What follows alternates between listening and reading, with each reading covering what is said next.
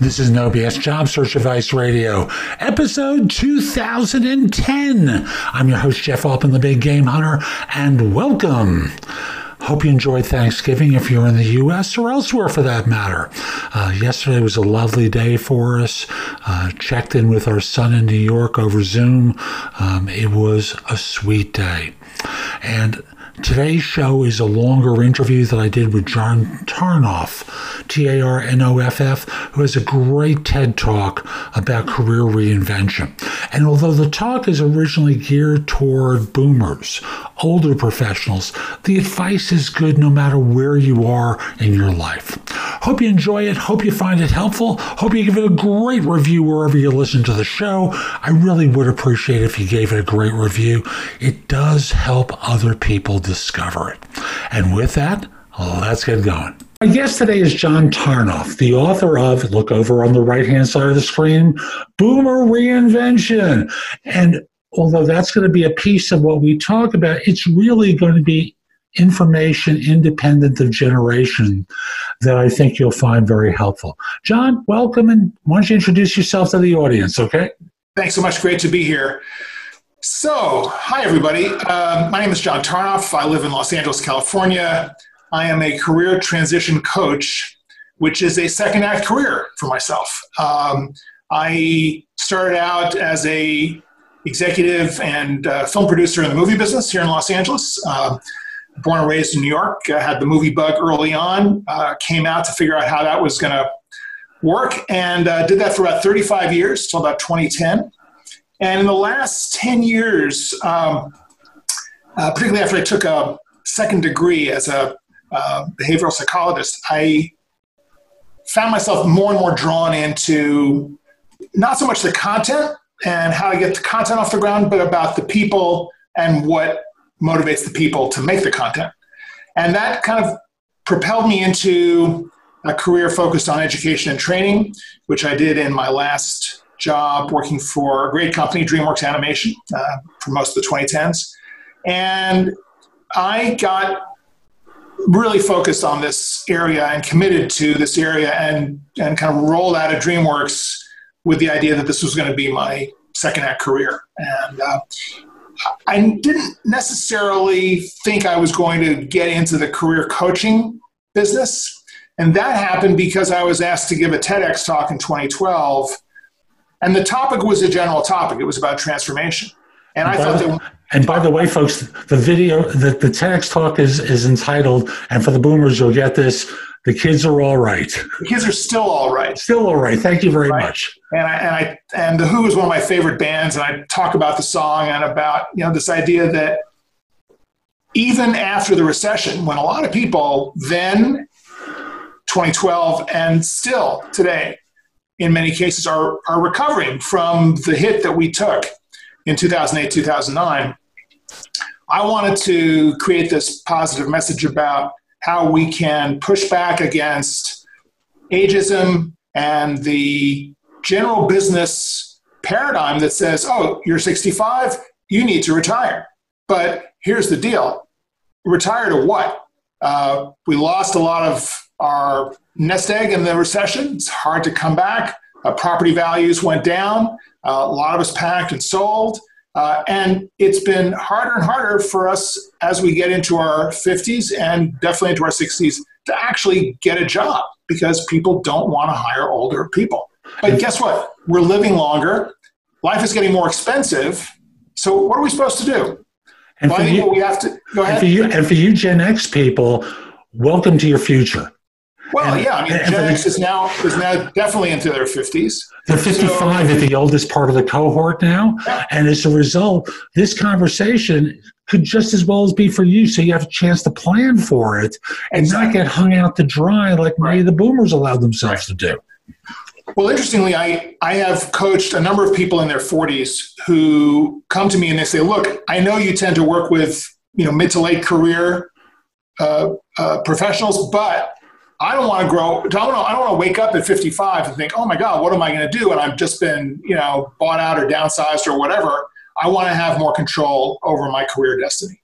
So that's how I got into this. And so I did this TEDx talk and put together these these 5 steps around career reinvention. And part of it is based on the work that I did in my psychology training. But another part of it comes out of the fact that I was in a very volatile business. Movie business, as everyone knows, is a kind of an up and down, topsy-turvy business. You're trying to second guess the future taste of the public, right? So, how many mistakes can you make there? It happens all the time. You hear about these big budget movies that flop. Well, it's not because people are dumb or weren't trying to figure these things out. So as a result of this, I had a lot of jobs over my 35 years in entertainment. Some of them because I got another offer. Some of them because something ended. A film that I produced was done, or a consulting gig was complete. But 7 of the 18 jobs that I had over those 35 years, I was fired. So, right. So in the TEDx talk, I joke about the fact, and this has kind of become a bit of a trademark for me since then, that in my career, doing the math, I've been fired 39% of the time. So you should feel shame for yourself. That's the point. All these failures you've had. How terrible. What's wrong with you, John? Right. And that's the world that we grow up with, right? And I remember my late mom, bless her, very often I'd kind of blow out of a job or something would happen, and she'd say, "Why do you have such a hard time keeping a job?" And, this is the world we grew up in. We kind of expected that we would be in one company forever, right? You get out of school, you go to work for a company, whether it's white collar or blue collar, the expectation was you needed to stay in that job as long as you could, 40 years. And then they'd give you the gold watch, you'd have a pension, and you could kind of sail off into this life of leisure. And that was a bubble in time. It kind of didn't happen before the beginning of the 20th century, and it's certainly not happening now in the 21st century. So as a result of that resilience that I built up in working in entertainment, I feel like I got some pointers to share about how to be resilient, how to reinvent yourself, and what the process is. And I think it's interesting because it's obvious that the system doesn't work that way anymore. Stopped working that way a long time ago.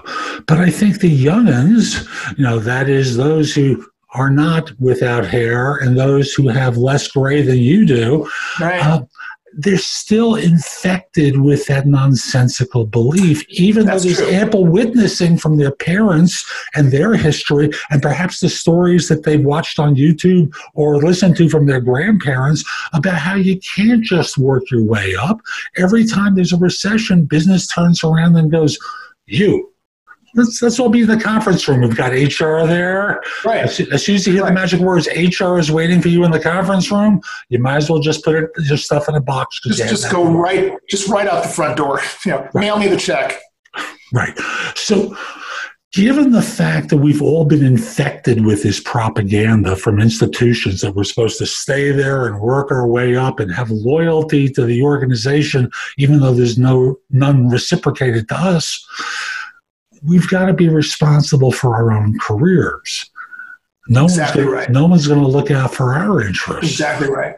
And I'm constantly pushing back against people, and I do a lot of engagement on LinkedIn and on my own account, but also on a lot of other people's accounts about this topic. And every once in a while, there's going to be someone who's going to rant about what companies should do and what the government should do to protect older workers and how the situation is untenable. And it's I hate to say it, but it's a victim consciousness approach, right?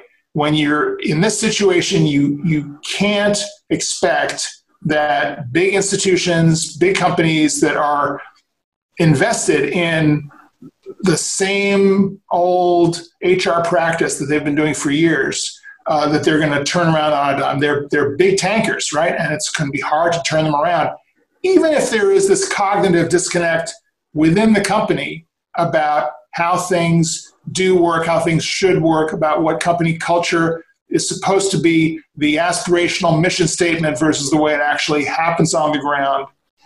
And at the end of the day, people need the jobs. So it's hard for them to push back against these outdated practices. And thus, we're going to talk about ways that you can start taking control of your career, no matter where you are in the life cycle of your career. Because the fact is, folks, John and I may be graybeards at this point, but the fact is, eventually, if you're lucky, you wind up in this position. And thus, I'll speak from the perspective of LinkedIn member 7653 of what's currently 650 million people on the platform. I laid a foundation early in my career for building a substantial network of people that I could reach out to, because I recognized that without your network, you're just another slob in the marketplace with nothing to differentiate you. You're another 6-second resume. Right? Because that's the amount of time a recruiter is going to spend looking at your resume, if they ever get it, because it's going through the scanner before. Right. So you spoke about a couple of things that people can be doing proactively to organize their career, their search, plan and take control of their career. So right. I'm going to do this as number one. Right. Well, I think the first thing that people need to understand about making a career transition is that the career you want is not out there on a job board in a job description. The career you want is already inside you. And as you get older, particularly, once you've acquired a certain number of skills, you know how your business works, you have a sense of where you fit and what you're good at, you get more from planning it out on the inside and externalizing that knowledge, that self-awareness, that preference level of what you love to do, the stuff that you don't tire of doing, the stuff you look forward to doing every day when you wake up. That's where you got to focus. Too many people do what I call job board porn, which is they are frustrated in their job and they come home at night and they start looking on the job boards for open positions that they could do, that they could fit themselves into. This is invariably a prescription for disaster because it denies the value that they have built up, that they can think about, organize, articulate, and move forward with. And I'll tell you why this is important, because having been in a position many times in my career of hiring a lot of people, the thing that a hiring manager hates to do more than anything else in the world is write a job description to fill an open position. It is nails on a chalkboard. They don't. I'm going to be blunt about it. They don't write job descriptions. Most of the time in most professions, yours may have been different, but in most professions, this is how a job description is created. Someone gives notice on Friday afternoon. They call over to HR and they say, "You got that job description we used to hire John? Yeah, he just gave notice and we need to hire a replacement. So could you pull it out of the system, send it to your resources and see if you can get it onto my calendar on Tuesday or Wednesday of next week?" No one ever updates these things. Right. It's awful. Exactly. So, another example of the broken system, right? But you're looking to fit yourself into the constraints of some job description that does not describe you, right? It probably doesn't describe anybody. And the proof of the pudding is that 85% of open positions are filled through referrals, right? The job description, the resume, it's kind of meaningless. You want someone to vouch for the candidate.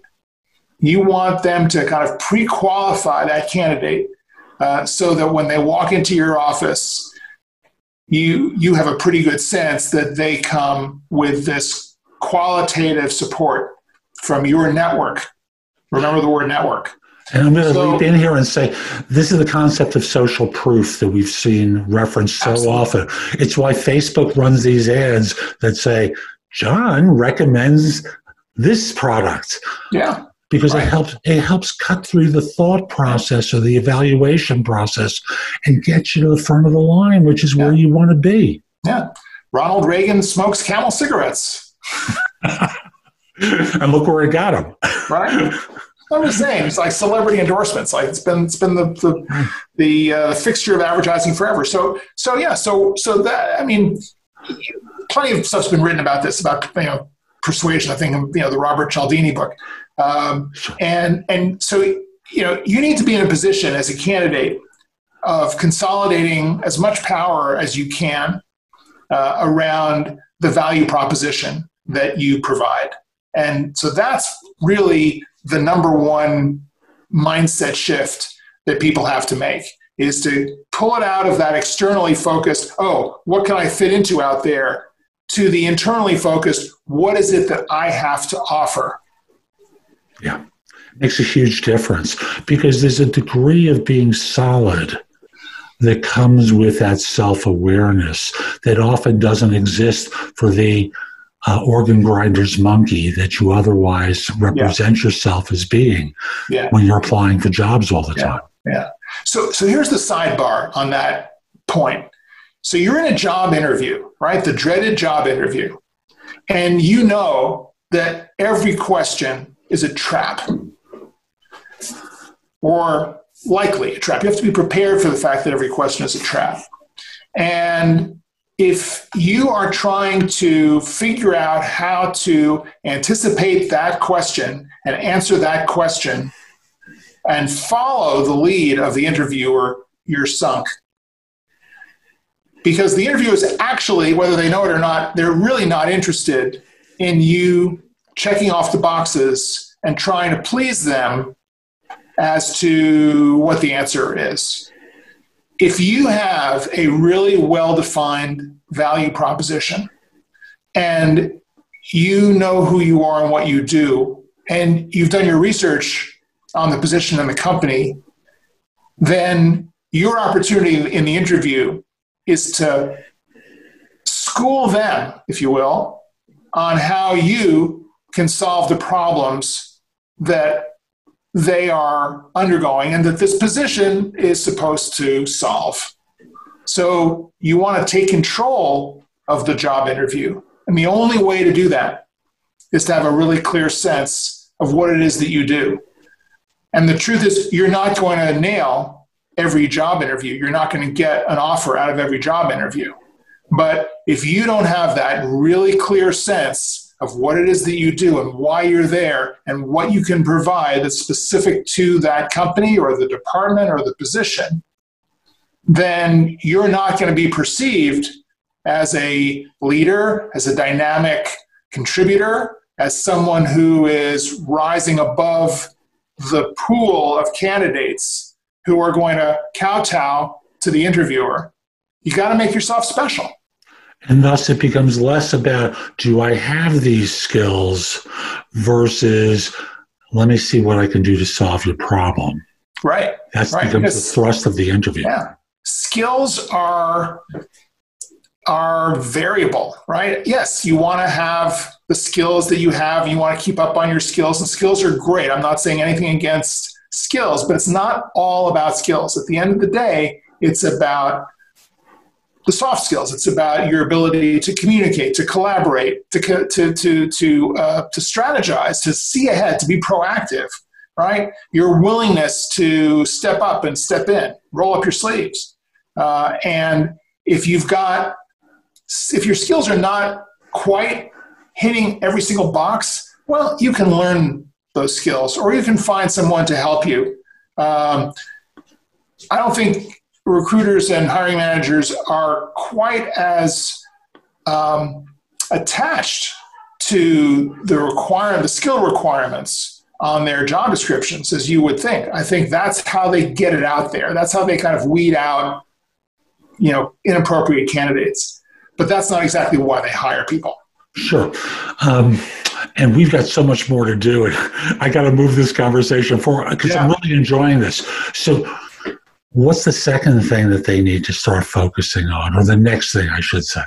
Well, the next thing is a technique, which is the first technique that I work on with clients. And the first thing that I encourage everyone to do as part of their career transition process if they're thinking about if they've been let go and they've got to bounce back, or if they're unhappy or they have an ambition that is unfulfilled, I think everyone needs to do something which it will be probably surprising to many of you, which is keep a journal, keep a daily journal. And this is not your high school diary. This is not where you're confessing, what happened with the kid in class who threw the eraser at you or whatever. This is a self-reflective stream of consciousness capture of the inner dialogue going on inside you. And it doesn't necessarily have to relate to the career question at hand on any given day. It can be about how you're going to work your day, the people that you need to contact.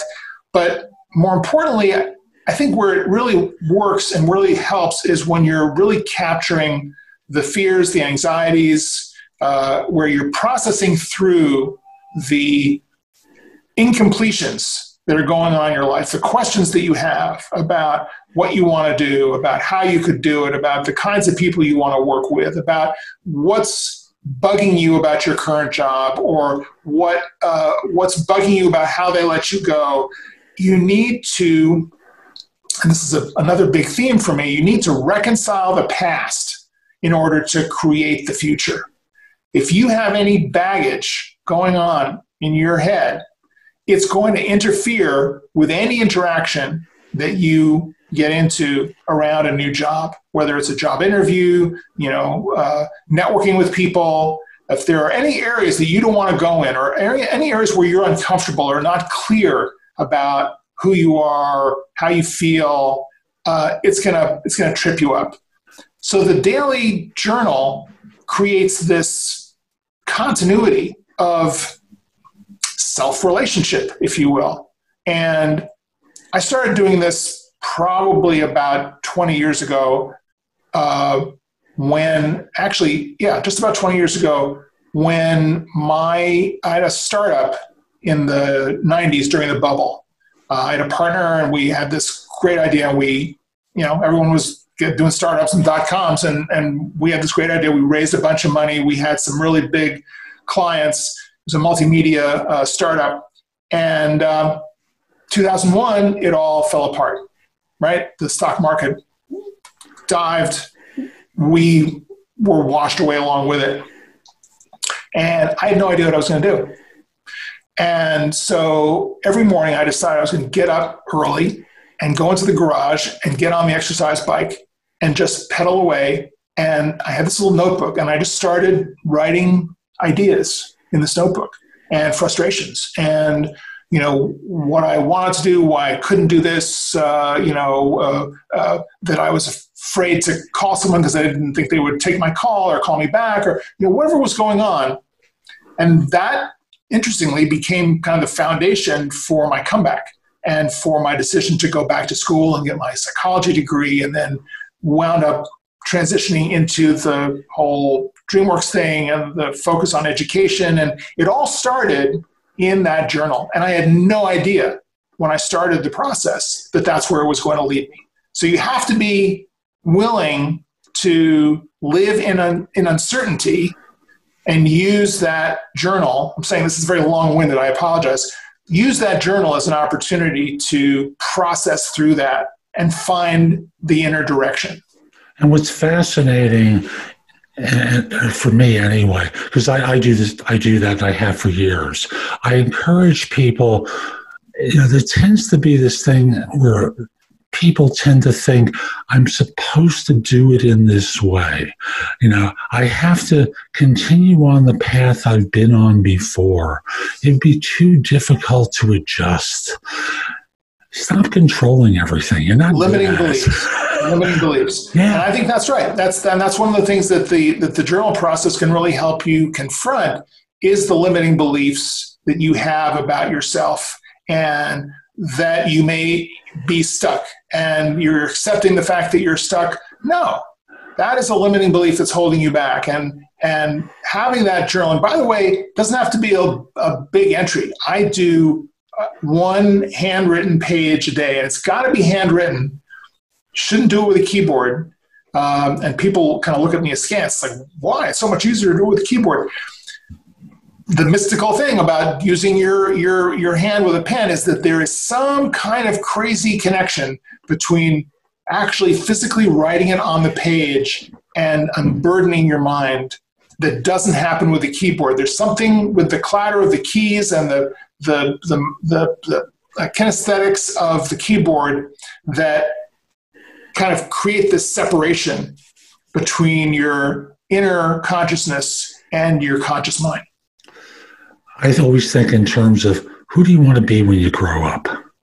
We're at that time in life, whether you're a boomer, Gen X, high-end millennial may be a little early, but no matter. There's no reason to limit yourself. Yeah. Just let the ideas flow on the page. Yeah. Don't overthink it. Enjoy the process and look at the questions that you're posing for yourself because they've been in there all along. Yeah. You're just giving them permission to come out. Yeah, I actually find millennials very, very compatible and interested in this process because for whatever reason, the way they've been raised or the world that we live in, self-awareness and this kind of introspection is very much a part of millennial culture. And I think it's phenomenal because they don't balk at this process at all. They're going, oh yeah, right. Okay, good. Let me just get right on that. Right. Whereas older people tend to kind of cross their arms a little bit and say, well, how does that make sense? I'm supposed to be submitting a resume and why? It's like, dude, just trust me. Chill. Back up a second. Chill. Right? And understand this is about making you a stronger candidate. Right. Because the fact is, folks, it's not like you're going to be sending out resumes and getting hired all that often. Statistical probability of that is very low, especially as we record this, 44 million people have lost their jobs in the last couple of months. Right. And if you think all of them are going to be going back to work at their same employers, I'd like to know what you've been smoking lately because it's not going to happen. If we're lucky. And this is a real optimistic number. 2/3 of them go back. That leaves 15 million on top of the previously unemployed. Yeah. And that's before we even get to the huge economic disruption that's coming in the next 5 to 10 years. Yeah. I mean, this is really this is happening in a very rapid sequence, but it's something that has been in the works for a long time and was going to happen anyway. It's just the turnover. For remote work, number one, right? But all sorts of shifts in the society and culture are happening because of this pandemic, and it's not going to recover. We are not going back to the way it was. There will be a new normal. We don't know what it is yet. It's going to have to adjust, and we have to be very, what's the word? We have to be very adaptable. Well, we have to be adaptable. We have to be kind of self-aware around what is it that I do that I used to do in my old gig. What is that? Where is that relevant and applicable to the way things are going? So we have to be really studious about observing what's going on out there. And we have to understand, not just in terms of the external functions that we used to do, but for example, a bank teller. Why does a bank teller love what they do? Very often they will say, I love the contact with the customer. I love the problem solving. I love the transaction. Well, that doesn't mean they have to work in a bank, right? There are going to be other customer-related problem-solving positions which are going to continue to be in high demand because people continue to have problems with business process and technology. Super. I love the dog. What kind of dog do you have? We have two. We have an Australian Shepherd and a Border Collie mix. I love the background. Don't worry about it, please. So what's next for people? What's the next thing they need to move on to? The next thing is really once you've worked out, once you've kind of got this flow going in your journal, and you've begun to question the limiting beliefs that you have held and kind of open up to new possibilities around what you could do, what you could be doing, how you could progress from the job that you're at to something that pivots off of that job. One of the things I love to invite people to do is if they're working and they're unhappy in their current job, is how could you reinvent yourself in your current job for your current company? Is there a way that you could be doing what you want to do at that company and shift into that role? It might be a win-win. They might be thrilled that you're stepping up and daring to suggest that you could do something different, something that's actually more appropriate to your time in life, to what you've learned about the work that you do and that they do. So that's a real interesting possibility as part of a reframe. But then you have to figure out what is the value proposition. And this is a really big nugget in the whole process here, particularly if you're going to be the person who is self-responsible for your career, right? You want to be able to go into that job interview, as we were saying before, and have a really clear idea of here's who I am, here's what I do, here's why you need me, here's the situation going on in your company that is, where your bench is thin, and I'm the guy who can come in and help you out, or the gal. And I'm sorry for interrupting. I also want to add on to what you've said, because some organizations and some professions don't lead themselves to a transition within your existing firm. You might explore the option of doing something on the side outside of the existing firm to experiment with it, so that in this way you could try it out.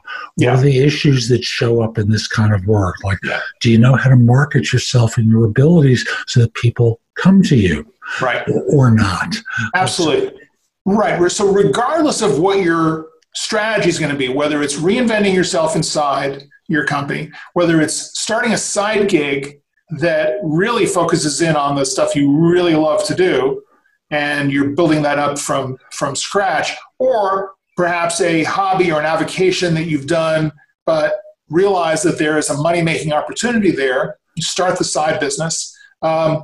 Whatever the strategy is that you're going to do, you need to figure out that value proposition, right? It's the collection of things that you do, the particular unique secret sauce of how you do it, and the results that you're going to generate, the impact that it has on the people who you work with, the financial bottom line.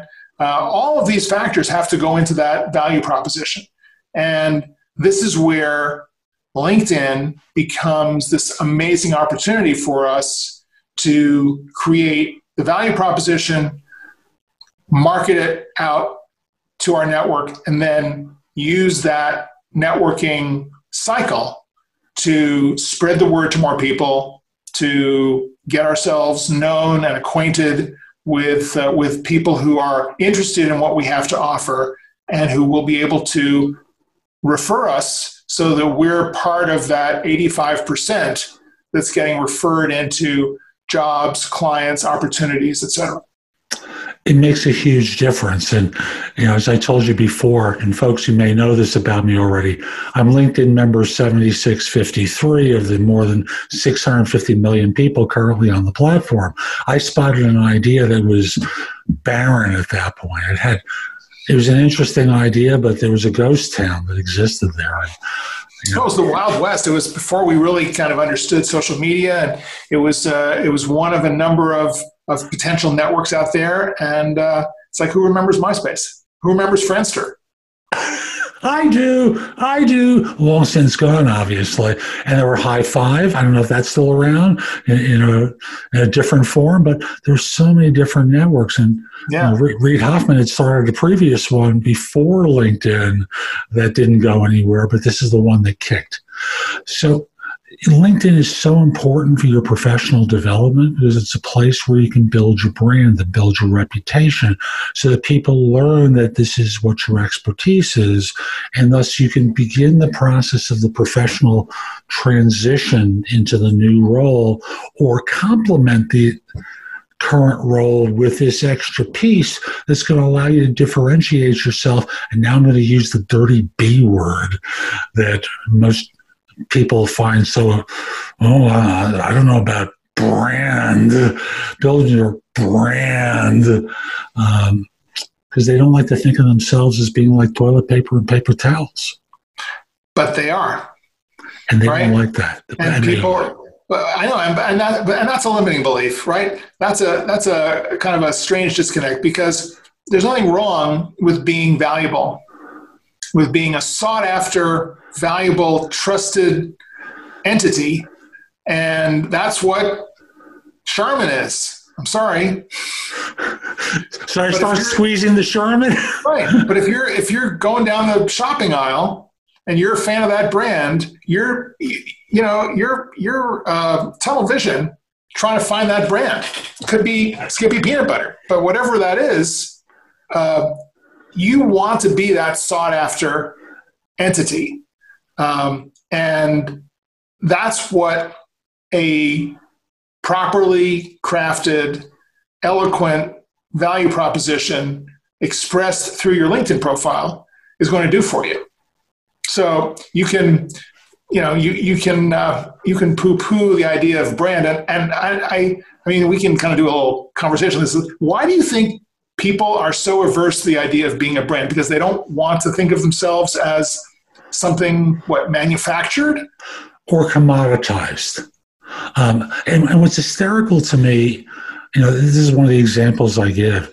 When people go to the store and they have to buy detergent to do their laundry, I've never known of anyone who picks up 2 packages of detergent, look at the list of ingredients and go, the interrelationship of the chemicals in this one is going to do a better job of cleaning my laundry than this one. Right.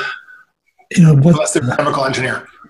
And even then, they're told by their wife, husband, or partner, they've got a coupon, it's the price. Right. This is what gets in the way. This varying form of cost-benefit analysis that goes on that translates into, I'm going to buy this one. And they just reach for it. You bring up the word commodity, which I think is a really interesting word when you think about the marketplace today. And because pretty much everything in the consumer space has been commoditized.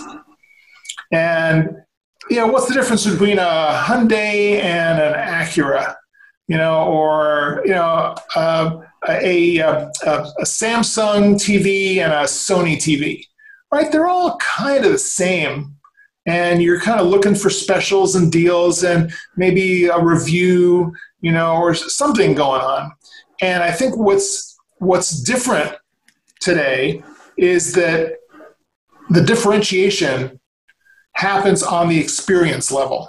It's your experience of the brand or of the product that is the product, right? It's not the product itself. So similarly, the employer, recruiter, hiring manager's experience of you is what differentiates you in a commoditized job search world. So if you object to the idea of seeing yourself as a brand because you feel like a commodity, this is exactly the way to get out of that commoditization and distinguish yourself as something special and unique. And that something special is something that I coach about, because when you think about it, in most parts of the country, folks, you're not the only person who can do this job that you're interviewing for. You are competing with other people. Other competent people. Yeah. And thus, the question comes down to what makes you different? What makes you special in the way that's going to make them go, John, you. I want to hire you. Years ago, there used to be the concept of IBM that no one ever got fired by buying an IBM computer. And you want to be the right hire for people so that when you walk in the door, they're favorably disposed to you because they've gotten a referral from someone or there's social proof about you. They can read about you or watch you or listen to you online. Heck, when people come to me for coaching, often they've watched a bunch of my YouTube videos at jobsearchtv.com or listened to No BS Job Search Advice Radio, which, by the way, is the #1 podcast and Apple podcast for job search. By far, more than 1,800 episodes at the time of this recording, episode 2000, and 10 years of doing this later this year.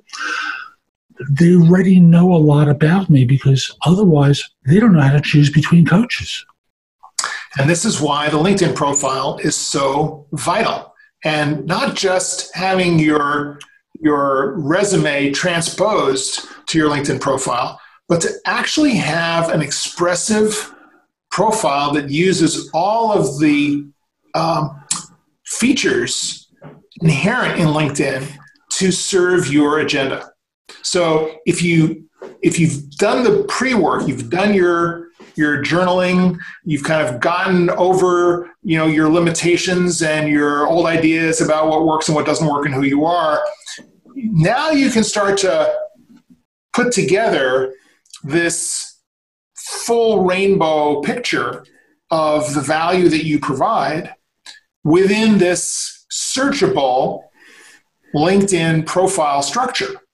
And what's really important, I think, to do that, to distinguish yourself, to make you that person that you're talking about, that people notice and people say, yeah, we want that kind of guy or gal in our organization, is to get rid of all of the formality that we were taught around crafting a resume and crafting a bio. If I see a bio today, whether it's on LinkedIn or otherwise, that is written in the third person, I either turn the page or laugh, or both, because it's ridiculous in a much more transparent world that we live in today. You've got to write about, everyone knows who's written that bio. You didn't have some corporate publicist write that bio for you. You wrote it. So refer to yourself in the first person. Reach out to the reader in an authentic, personal way to strike up that relationship, because that's how you're going to get through the noise. And if I see another LinkedIn profile about section that starts in this disembodied way, proven fill in the blank leader, high ROI, visionary leader, all of this BS corporate speak, it's going to turn off the very people that you're trying to reach. If you think that you are helping yourself by trying to be impressive and be a third party, from on high kind of a professional, expert, visionary, whatever, you are fooling yourself. People don't want to see that. They want what I call this high concept approach to marketing, which is in one really quick, expressive hook statement, you open up all sorts of possibilities about the real person on the other end of that profile. And so you've got to be the first person. You've got to be personal. You've got to talk about why you do what you do, not what you do, right? They want to know who you are more so than they want to know what you do. The what you do part is going to be in your experience section, which is the equivalent of your resume. And you don't have to cram it into 2 pages. You can put it as much as you can put it as long as you want. But in that about section, which they're going to see before they get to your resume, they want to know that you're a real person with real values, real motivation. They want to hear from you personally. It makes a huge difference. I started gasping when you use those BS expressions. It's like, I remember the last visionary person I saw, I said to them, so tell me about what you've done that's been so visionary. And it was nothing. This is such trivial work. Even if it is visionary, the people who say it's visionary aren't visionary. Yeah, I mean, it's irrelevant. It's irrelevant to the task at hand, right? Yeah, it's ridiculous.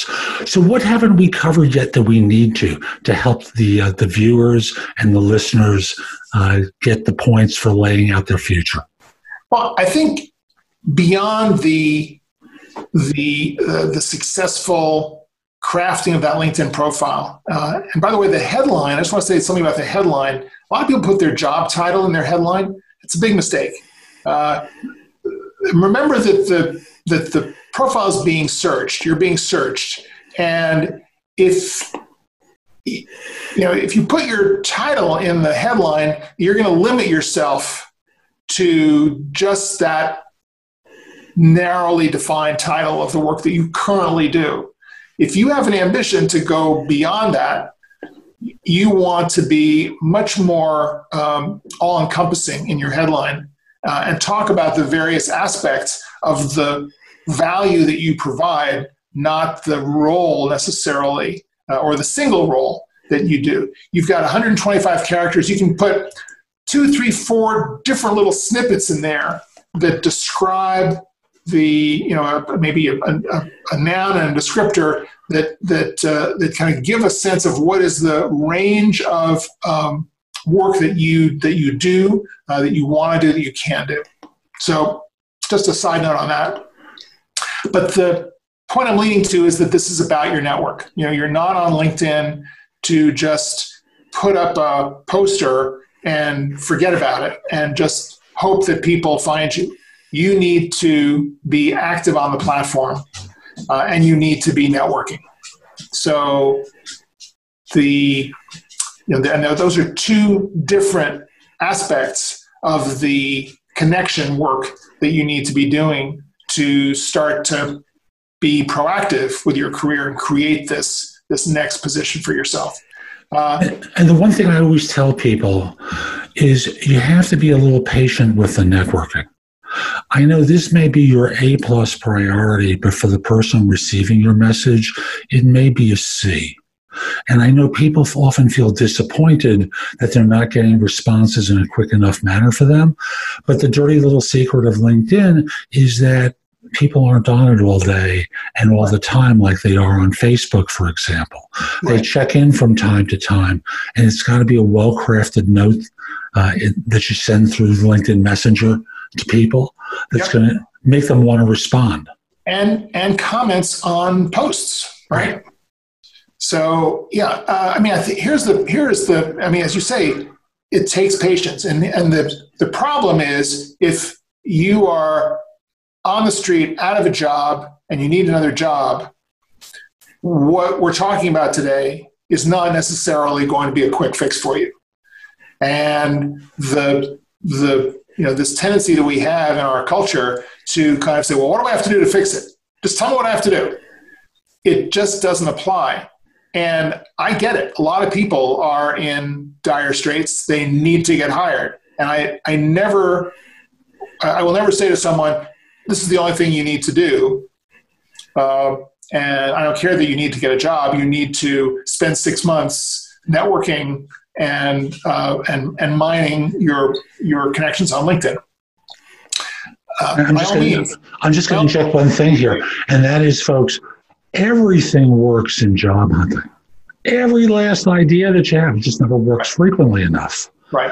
Well, but I think you got to, if you need a job, you got to apply to jobs, right? You've got to pull out all the stops, and you've got to be systematic about it, and you've got to make your list of everyone you know, every potential company that you can get a connection to. And again, LinkedIn is good for that.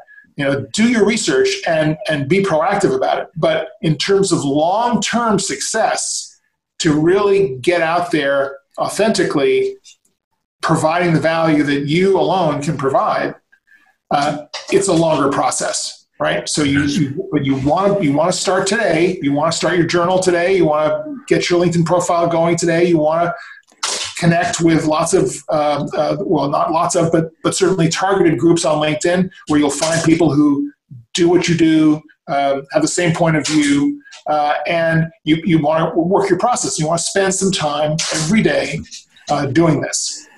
Agreed. What else, John? Is there more? I know there's a lot more we could cover. Well, I think it's important to organize your network, right? That's a whole other aspect of the work. And because I think a lot of people kind of go, well, I got 1,500 names in my Rolodex, virtual Rolodex. What do I do? Just start calling everybody? And no, what you want to do is you want to do a little triage of that process. And I like to divide the group into 3 subgroups. And silver, gold, and platinum. The silver group is anybody that you have in your contact list.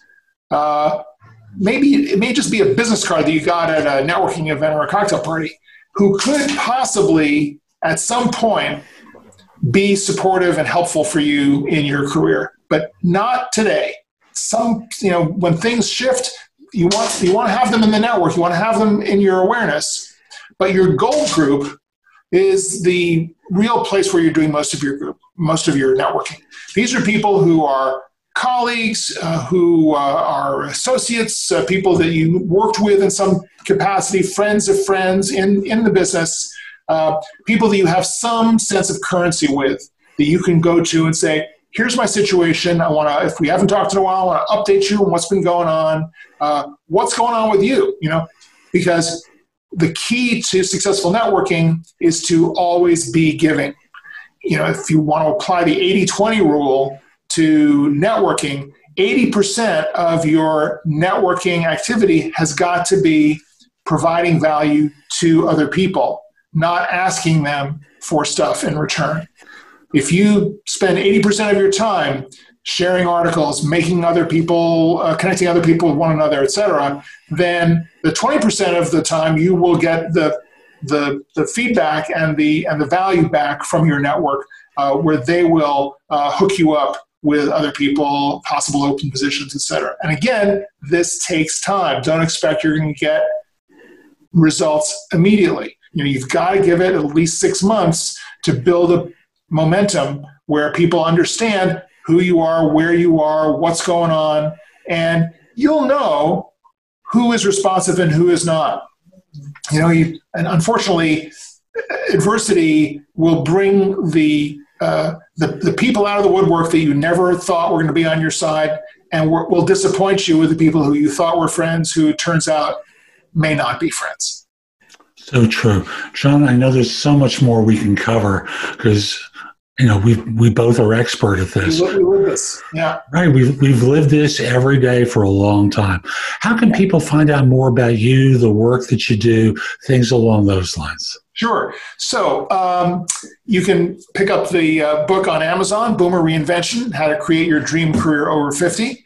Amazon, Barnes & Noble, all the booksellers online have it.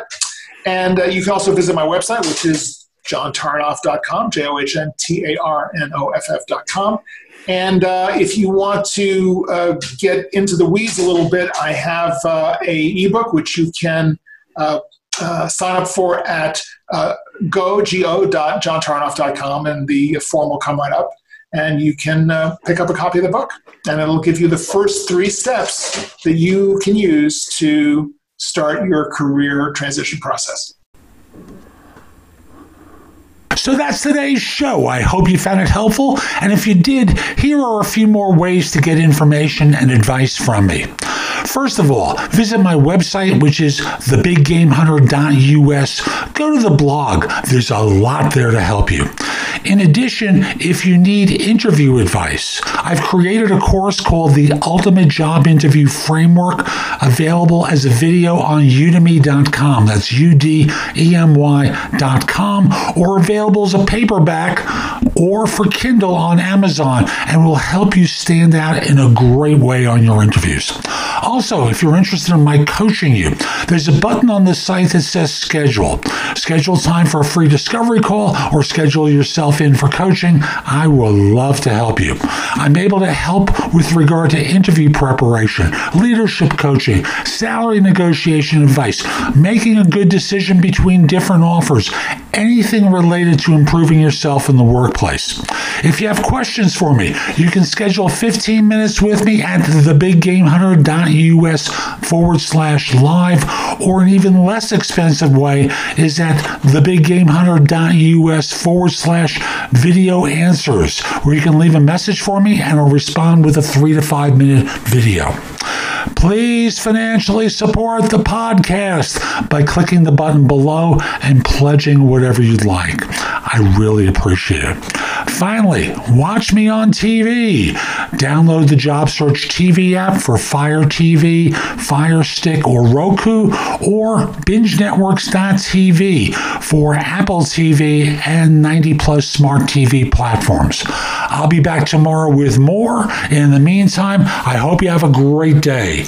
Be great!